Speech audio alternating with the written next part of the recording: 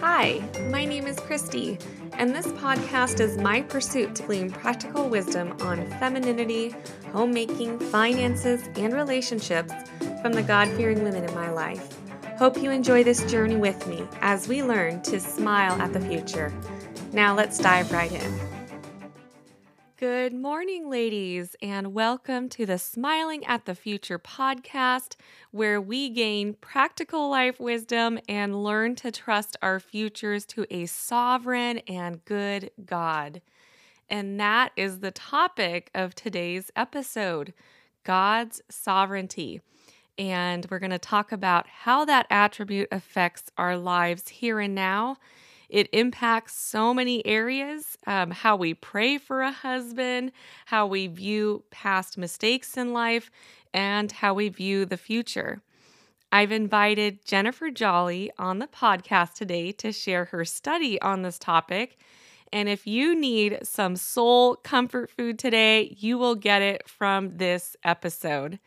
But before I share our conversation with you all, I'm going to invite you to share what you think of this podcast by leaving a rating and review on Apple Podcast. And thank you in advance for doing that. And now here's my conversation with Jennifer Jolly on God's sovereignty. All right. Well, thank you so much, Jennifer, for being willing to sit down with me and talk about a very big, important topic. And I just thought it would be fun to share with the listeners also how we met, which was through email. You actually emailed me a few months ago and just told me that you were encouraged by the podcast. And so we struck up a email friendship. And then just hearing your heart expressed and how much you encouraged me in my singleness, I knew you were just a really good fit to come on the podcast and share your wisdom, your life experience, and just your knowledge of God's word, because you are a student of the word and it comes through very evidently in all of our communication. So before we jump in, I'd love for you to tell our listeners a little bit about yourself. Hi, everyone. So quickly about me, I grew up as a missionary kid in Guatemala, moved to the States to go to Indiana University. After graduating, lived in San Francisco for a while, then moved to North Carolina. So moved around a little bit. And then in North Carolina, I met the man who is now my husband, got married in 2015. And just last year in September, we moved to Alaska. So it's kind of been crazy times the last year or so, what with COVID and Alaska and just making that transition, because who knew that a girl who grew up in Guatemala would love living so high up in the world, so far north. But yeah, as Christy mentioned, I really do love the word. And I was single for a long time myself, didn't get married till I was 29. I know other women are single for longer, but I just remember when I was single, I was so hungry for encouragement, and not the kind of like, oh, you're going to get married someday. Like I wanted just encouragement in being a single woman of God. So that's why I really appreciated the podcast, Christy, and why I ended up emailing her, because I wanted her to know. Well, I appreciated it so much. And the topic that you actually voted on, you threw it out to me because you felt like it was something that was really pivotal and important to understand in your own life when you were single. And that's God's sovereignty. And it affects so many decisions that we make, how we live our lives. And also, if you're fearful, anxious, or worried about your life, a right understanding of God's sovereignty is really going to change all of that. So we have really practical questions about how God's sovereignty affects our lives. But first, I would love for you to share, what is God's sovereignty? Yeah, so God's sovereignty is one of my favorite topics, and it really was something that truly encouraged me when I was single, and still encourages me now. It's something that I really lean into. So the reason why I love the topic is because God's sovereignty is what makes him God. It's the godhood of God. So it's setting him above all else. It's his majesty and his glory. And I mean, in me, it raises up a need to worship him as God. But of course, so that's how I think of it. But we should always turn to scripture, and scripture is so full of God's sovereignty. You're probably not going to find the word there. So if you do a word search in scripture, it's not going to come up really, but the concept is just woven throughout the Bible. So I've pulled a few verses. So the first one is Deuteronomy 32:39, and this is God speaking. So he says, "See now that I, even I, am he, and there is no God beside me. I kill and I make alive. I wound and I heal, and there is none that can deliver out of my hand." Psalm 115, verse 3 says, "Our God is in the heaven. He does all that he pleases." In Isaiah 46, again, this is God speaking. He says, "For I am God and there is no other. I am God and there is none like me, declaring the end from the beginning and from ancient times things not yet done, saying, my counsel shall stand and I will accomplish all my purpose. I have spoken and I will bring it to pass. I have purposed and I will do it." In Lamentations 3, one of my favorite chapters in the Bible, it says, "Who has spoken and it came to pass unless the Lord has commanded it? Is it not from the mouth of the Most High that good and bad come?" So you can just see just those few verses.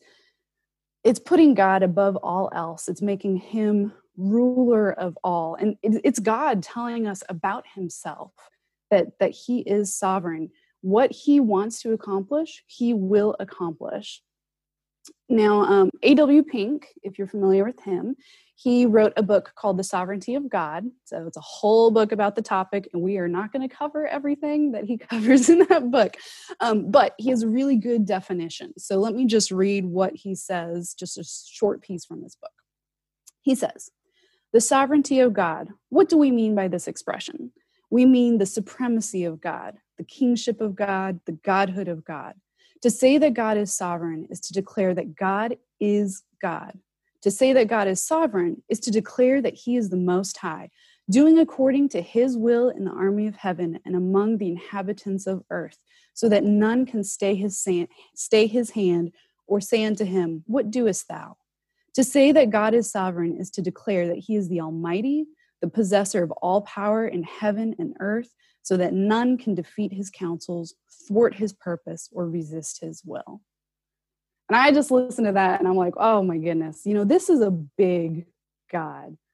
So all of that to kind of try to get to the definition of what is the sovereignty of God. But it just makes me sit back and really, worship God. And he's an amazing God. He's a big God. And it's so important in our society, in our lives, to know that God has not abdicated his throne. He is still ruling and powerful. And to understand God's sovereignty and to have it bring comfort to a believer, I think it goes hand in hand with his other attributes. To believe that God is all powerful and all sovereign, but if he wasn't loving and merciful, then that would make us very fearful. But the fact that God is loving, that he proved his love to us, he didn't just tell us, he died for our sins on the cross. And I think that's where God's providence comes in, another similar word.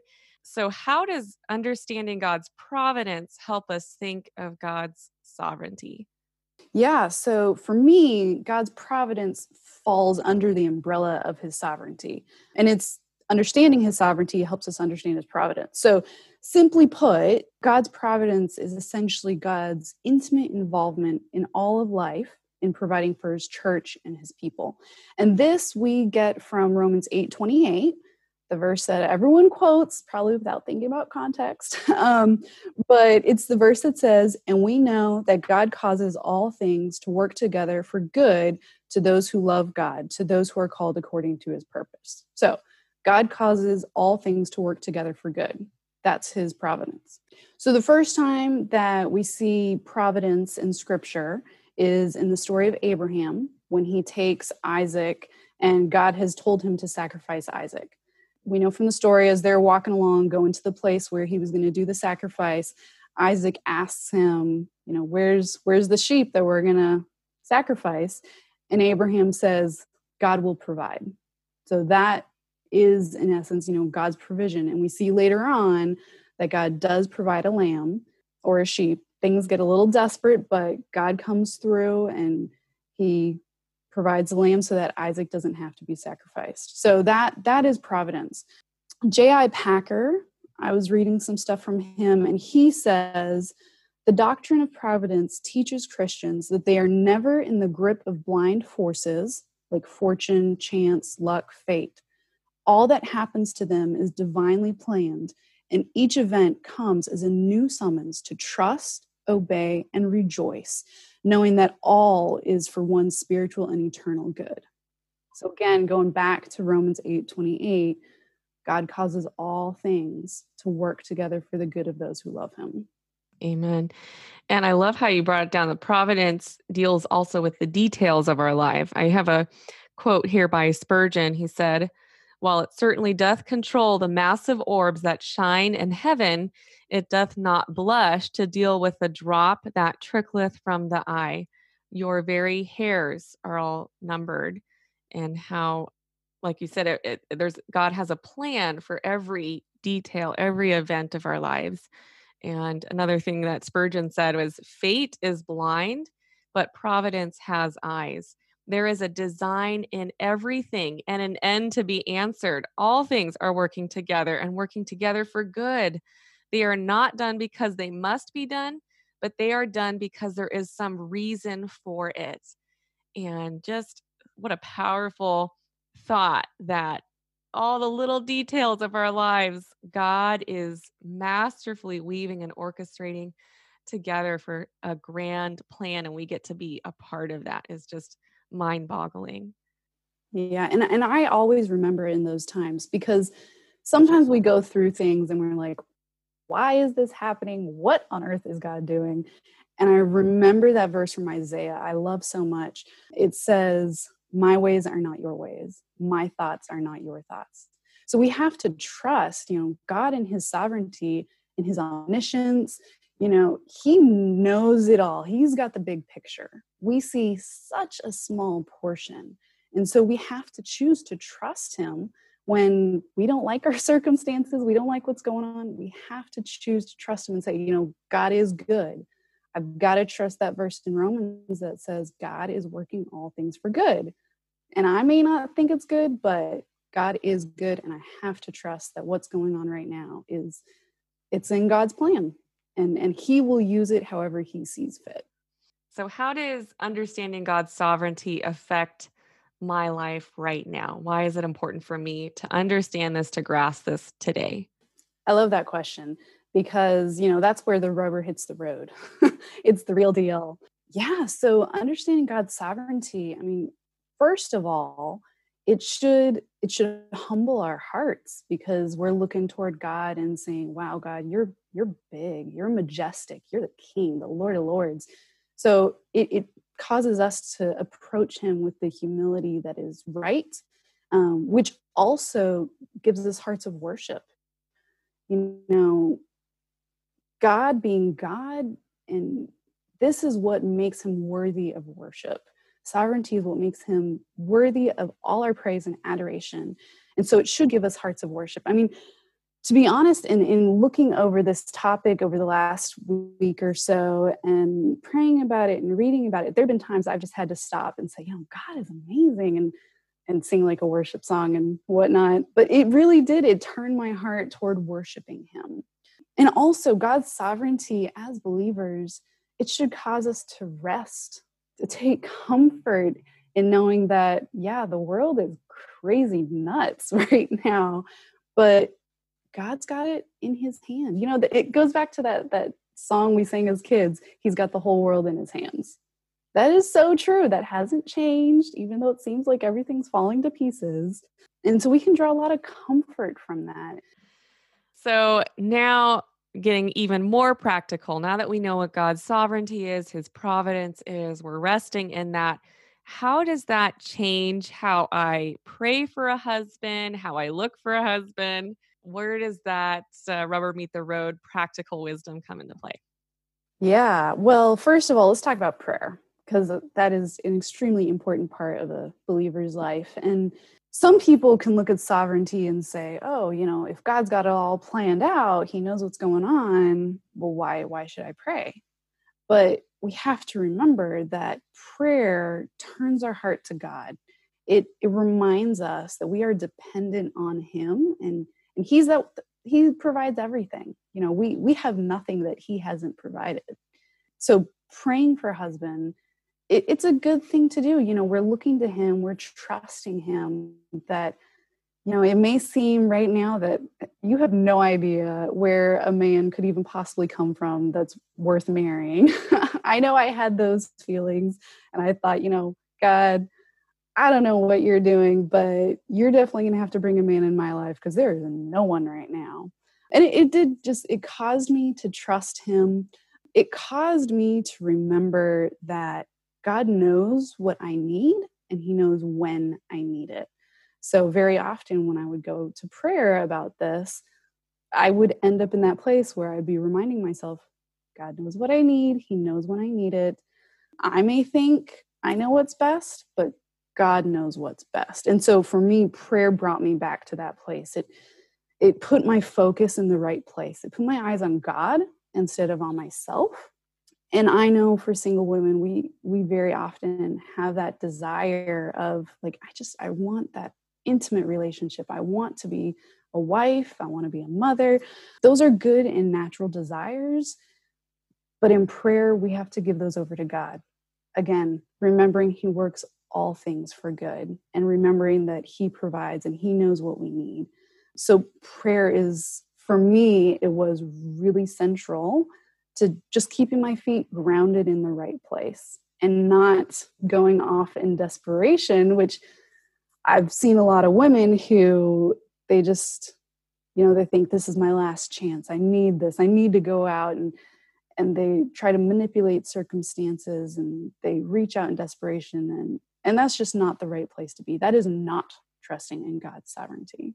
So in trusting for God's sovereignty, you do have responsibility. You can't just hide away in your bedroom being like, some Prince Charming is going to knock on my door someday. That's not really going to happen. Sorry to burst some bubbles out there. But yeah, so it's trusting in God's sovereignty is you're moving through life with your goal of looking toward God and being the godly woman that he has called you to be, that you see in Scripture. I think a good question to ask when we're talking about praying is it wrong to pray repeatedly for God to bring a husband into your life? And maybe you feel that if you pray repeatedly for this desire, that this would be a sign of discontent with your present circumstances. But I would like to address that fear and say that God gives us many examples of praying fervently and repeatedly for good God-given desires. I think of the parable of the man who has a friend visit him in the middle of the night, and he goes to his neighbor to get bread to feed his friend. And the man finally gets out of bed to give his neighbor bread because of his persistence. And that is a parable about prayer. Another example is when David prayed for the life of his son to be spared, even though God had already given the judgment. He accepted God's sovereignty when the child died, but while there was the possibility of a different outcome, he did pray fervently. And another example, there's so many in Scripture, but another one is Hannah in 1 Samuel chapter 1, verse 10. And it says, she greatly distressed, prayed to the Lord and wept bitterly.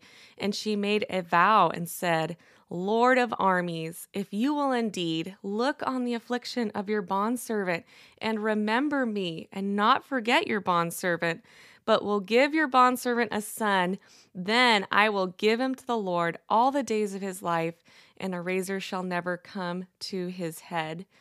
And it says that she continued to pray before the Lord for that desire. And when Eli asked and thought that she might have been drunk because he saw her lips moving, she said, No, my Lord, I am a woman despairing in spirit. I have drunk neither wine nor strong drink, but I have poured out my soul before the Lord, and I have brought my great concern and provocation. Eli said, "Go in peace, and may the Lord, the God of Israel, grant your request that you have asked of him." And you know the rest of the story. She did indeed have a son, and his name was Samuel, and she did dedicate him to the Lord. But what is really interesting about that story is that she was willing to give God's gift of a son back to the Lord. And her prayer to the Lord is a good example of worship and appeal to God's goodness and ability to rescue. So this is not a symptom of discontentment when you're praying repeatedly, but it's rather a sign of trust in the Lord and dependence on Him to work and move in your life. When we're talking about praying for a husband, this is an area of life where in many cases you can't do anything more on your side of the equation to help bring this along, but you just have to acknowledge that you are waiting on the Lord to act. So praying is aligning your desires to God's timing. He doesn't need us to pray, but He does know that we need it, and that's why He gave it to us. And also, I believe prayers for marriage should be centered on how this gift would be used for God's glory through our lives. It helps us to seek marriage not as a fix for loneliness or satisfaction of desires, but rather as a good gift that may include those things, but is ultimately focused on helping us maximize our usefulness for the Lord. And that attitude is going to help us accept a no answer for any duration of time, because we realize that God is saying that we can serve Him best as a single person at this point in our lives. So, in conclusion, I would just encourage the ladies listening, if you desire to get married, then you should be praying for a godly husband. This honors the Lord. Don't just say, it'll happen if it will happen, and leave it at that. That would actually be a misplaced response to God's sovereignty. But God gave us prayer, and we should use it. As I mentioned earlier, it really helped to get my eyes off of myself and looking toward God. And that's just so important, because I think for single women, some of the pitfalls we can fall into is it can be self-pity. It can be, poor me, I don't have a man, I don't have a relationship, I don't have, children, etc. And prayer helps you look away from that and look toward God, and to remember, and I feel like I've said this a lot, but to remember that He knows what we need and when we need it. He knows that so much better than us. So prayer is a good refocusing of where our perspective needs to be and where our sight needs to be looking. Yeah, not a complaining type of prayer, but a worshipful prayer. Yeah, it makes me think of the verse in Philippians that talks about prayer, present all your prayers with thanksgiving. That's a good one to remember. Yes. So on the flip side of that question, so once we're praying, how does it practically affect understanding God's sovereignty? How does that practically affect how we interact with the men in our lives? And I don't like to use that term, search for a husband, but I guess there's really no other way of saying it. So, well, I would say that the best way that kind of all comes together is praying that God would help you to recognize a good, godly man when he comes along. And that when he does come along, praying for patience. Because let me tell you, you're going to need some patience because we need to not be the pursuers. The men are the ones who are the pursuers. So women, we very often, we want to get things done. We want to move along. We're interested. Let's go. But that's not the role that God has given us. And so when we see a godly man that seems like, this would be a great guy to get to know, you be available, talk to him when he talks to you, kind of, logical stuff, but really pray for patience and that your desires and emotions wouldn't run away with you, and that God would give you a lot of wisdom about approaching that, because marriage is a big deal. It's forever. It's not a just let me try this out situation. So it should be something that's approached with a lot of prayer and logical thinking, believe it or not. Yeah, I like, with God's sovereignty, we are not completely passive, but we don't flip to the other side of being aggressive in this pursuit of marriage. I think, there's a balance there of doing what you can to, like you said, make yourself available, be friendly with everyone, talk to guys, but don't be asking them out or initiating that. And I think a good rule of thumb to remember is whatever level of aggressiveness you begin a relationship with is what you will need to maintain to keep that relationship. So if that's not your personality to be the aggressor, um, and you're trying because you think that's the only way you're going to meet a guy and get married, just keep that in mind. Like that's going to be a tough standard to maintain, and you don't want to be wearing the pants in your relationship. Absolutely. Yeah. And I'll say, when I was single, one of the things that I would think often was, I want a man who has enough leadership that he will come after me and choose me. I want to be purposefully chosen, which I think that's one of those things that's really hard when you're waiting for someone to come along. It takes a lot of patience and not letting that desperation rise up within you and think, oh, I have to grab at this chance, but really trusting, God knows what he's doing, and he'll bring a husband to me if it's in his will. And, a godly man is one who is going to pursue. He's going to have the character that you're going to want. That's very true.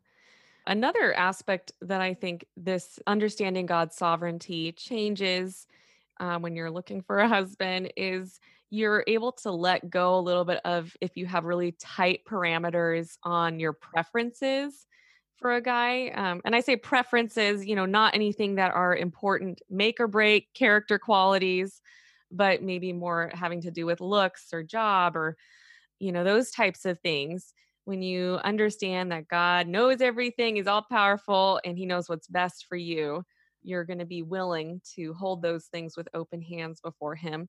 And I'm sure there's many women that in their single years had a certain ideal in their head. And I've heard it so many times over. They marry someone that was very different, but they couldn't imagine anybody else being more suited to them. So, yeah, understanding God's sovereignty helps you to not just have those tight preferences for the guy that you're interested in. Absolutely. And I will say, the sooner you can let those things go, the better, because looks are going to change, jobs are going to change, even, activities they may like to do, that can change, but character is what stays the same. That's the thing to be looking at. And that's the thing that God's going to be working on. He sees a man's heart. We don't. So it's really important, again, you trust in God. It's sort of like when Samuel went to anoint David, and Samuel saw his oldest brothers, went through all of them, and God said, I see what's in a man's heart. I don't look at the outward appearance. And he's taken the same approach to getting a good husband for you. He sees the man's heart. Yes. Marriage is such a huge step, such a life-altering thing that you want God to help pick that man for you, and you want to trust him in that. And the inside is the thing that does not change. Okay, so the next question here, how does God's sovereignty help you accept the things about your life that you wish were different? So these things are, where you were born, the family you were born into, the personality you have, the physical features you have, certain things that you wish you can change. I just have a couple notes here that I want to share. And I think it comes down to understanding that all of these things were chosen for you by an all wise, loving Father. And He has a specific role and story for your life. If you're really discontent with your life circumstances, I would encourage you to really evaluate if you really have lordship salvation. if you are bought with a price, you are not your own. The Lord owns your life. He has a role and a plan that He is weaving together with every life in human history into this tapestry, this master plan. And He chose those things for you. So, understanding that, living as best you can with what He's given you to do, really taking up the call and doing your best to live that role to your fullest. Just the idea that He must increase, I must decrease. I don't know if you have thoughts on that, but Yeah, it makes me think of the story of Job. Job was a wealthy man. He had it all. He had lots of kids. And when we get a glimpse into the background, Satan is coming to God and God says, "Have you seen my servant Job?" And then we see how all of that gets taken away from Job. He loses all of his livestock, his kids, and he says, "The Lord gives and the Lord takes away. Blessed be the name of the Lord." And then it's not done yet. Then Satan strikes him with boils, and Job's wife says, "Curse God and die. Just get it over with." And Job says, "Should we not accept both good and bad from God? They both come from God." And of course, I'm paraphrasing, but he seemed to understand that everything we have in life is from God. We may, again, look at it as this is a terrible situation, things that happened in my past. Why did they happen? But God, He's got that big picture perspective again. As you mentioned, He's weaving together that tapestry. And Job, in the end of the book, he doesn't get the answer of why this happens to him. He just learns that God is God and God is sovereign. And so at the end, Job says, "You know what? I cover my mouth," because that's what it all comes down to in the end. That's what it all comes down to. God is sovereign. And don't forget those verses that God says, "I will accomplish my purposes." We may not know what those purposes are, but we can be certain that they are right and good and they are for His glory, because it's not about our glory. It's for His glory in the end. And that's a great segue into the next question here. How do you view regrets in the past in light of God's sovereignty and move forward with hope? So regrets, maybe past sin, failure, or even just things like maybe you passed up a guy who turned out to be really good candidate for a husband. I don't know. So how do we view those things in light of God's sovereignty and not get bogged down in regret, but move forward in hope? Yeah, that is a great question. And I think when we think about regrets, past mistakes, past sins, we have to consider God's wonderful attributes, sovereignty being first and foremost, but then also remembering His providence, His omniscience, His mercy. And just in thinking about His omniscience, I know I'm kind of bouncing around a little bit, but it just brings to mind that God is all-knowing. Therefore, He is not surprised by anything. He isn't caught off guard by anything. So you cannot mess up His plans. Even if you tried, you cannot mess up His plans. Think about Jonah. Jonah wanted to go a whole other direction from where he was supposed to go, but God is sovereign, and He did the storm. He had the sailors throw Jonah overboard. He got the big fish.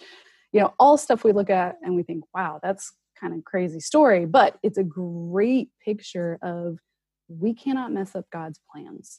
I may have stuff that I regret in my past, but God allowed it, whatever the reason might be, because He is sovereign and He can allow things, He can ordain things. Yeah, and so we need to look at that and say, God is good, God is right. If I did something wrong and sinful, He is merciful and forgiving. And I need to remind myself of that. Not take advantage of it, but remind myself that He will show mercy to who He will show mercy. Yeah, and God is a God of redemption and new beginnings, and that's what He is really good at. And what He delights to do is to take a sinner and transform them, redeem them by his grace. And when we look back at our past failures, we learn from those. I think there's a lot of proverbs about fools that do not learn and they repeat the same sin. But as Christians, we learn from that. And also, you don't have the attitude that, well, God's going to work all things together for good anyway. So you just don't put any effort into growth from learning from a past mistake, but you gain wisdom from those experiences. You had mentioned, past regrets, like passing up a guy who might have been a great guy. Again, if God wants you married to that guy, he can make it happen. You may look at him and be like, oh, it's a missed opportunity, but maybe God has something better in mind. I mean, we can't know his mind, but I would say in those situations, just know that if it is God's will, he is going to accomplish it. He does all that he pleases. And if it's going to glorify him and please him, he'll make it happen. Again, that is trusting and resting in God's sovereignty. And, people who have different types of pasts and failures, God is able to redeem that and use it. I'm thinking of a few friends who have just really unique and hard pasts, but God has used their lives to influence so many other women from similar backgrounds. And so they're able to comfort and encourage in a way that I wouldn't be able to. So God can redeem the past. And also, if you're caught up in any guilt and shame, just understand that God doesn't dwell on that. And his opinion is the only one that matters. And he's redeemed you, he's washed you with his blood, and you can move forward with hope. What are examples of an improper response to God's sovereignty? Right. So this is where you can get some of those extremes. Definitely an improper reaction would be, great, I don't need to do anything now. I have no responsibility whatsoever. Again, we've mentioned you have responsibility. You're not just let off the hook in situations. And you can't take on that fatalistic attitude either of like, well, what's going to happen is going to happen. What I do is not going to affect anything. No, what you do is going to affect things. You have a brain. You can make choices. It's all right there. And then I think I mentioned earlier, another improper reaction would be to say, oh, God knows everything. I don't need to pray. No, don't do that. Prayer is beautiful and wonderful. Don't ever give that up.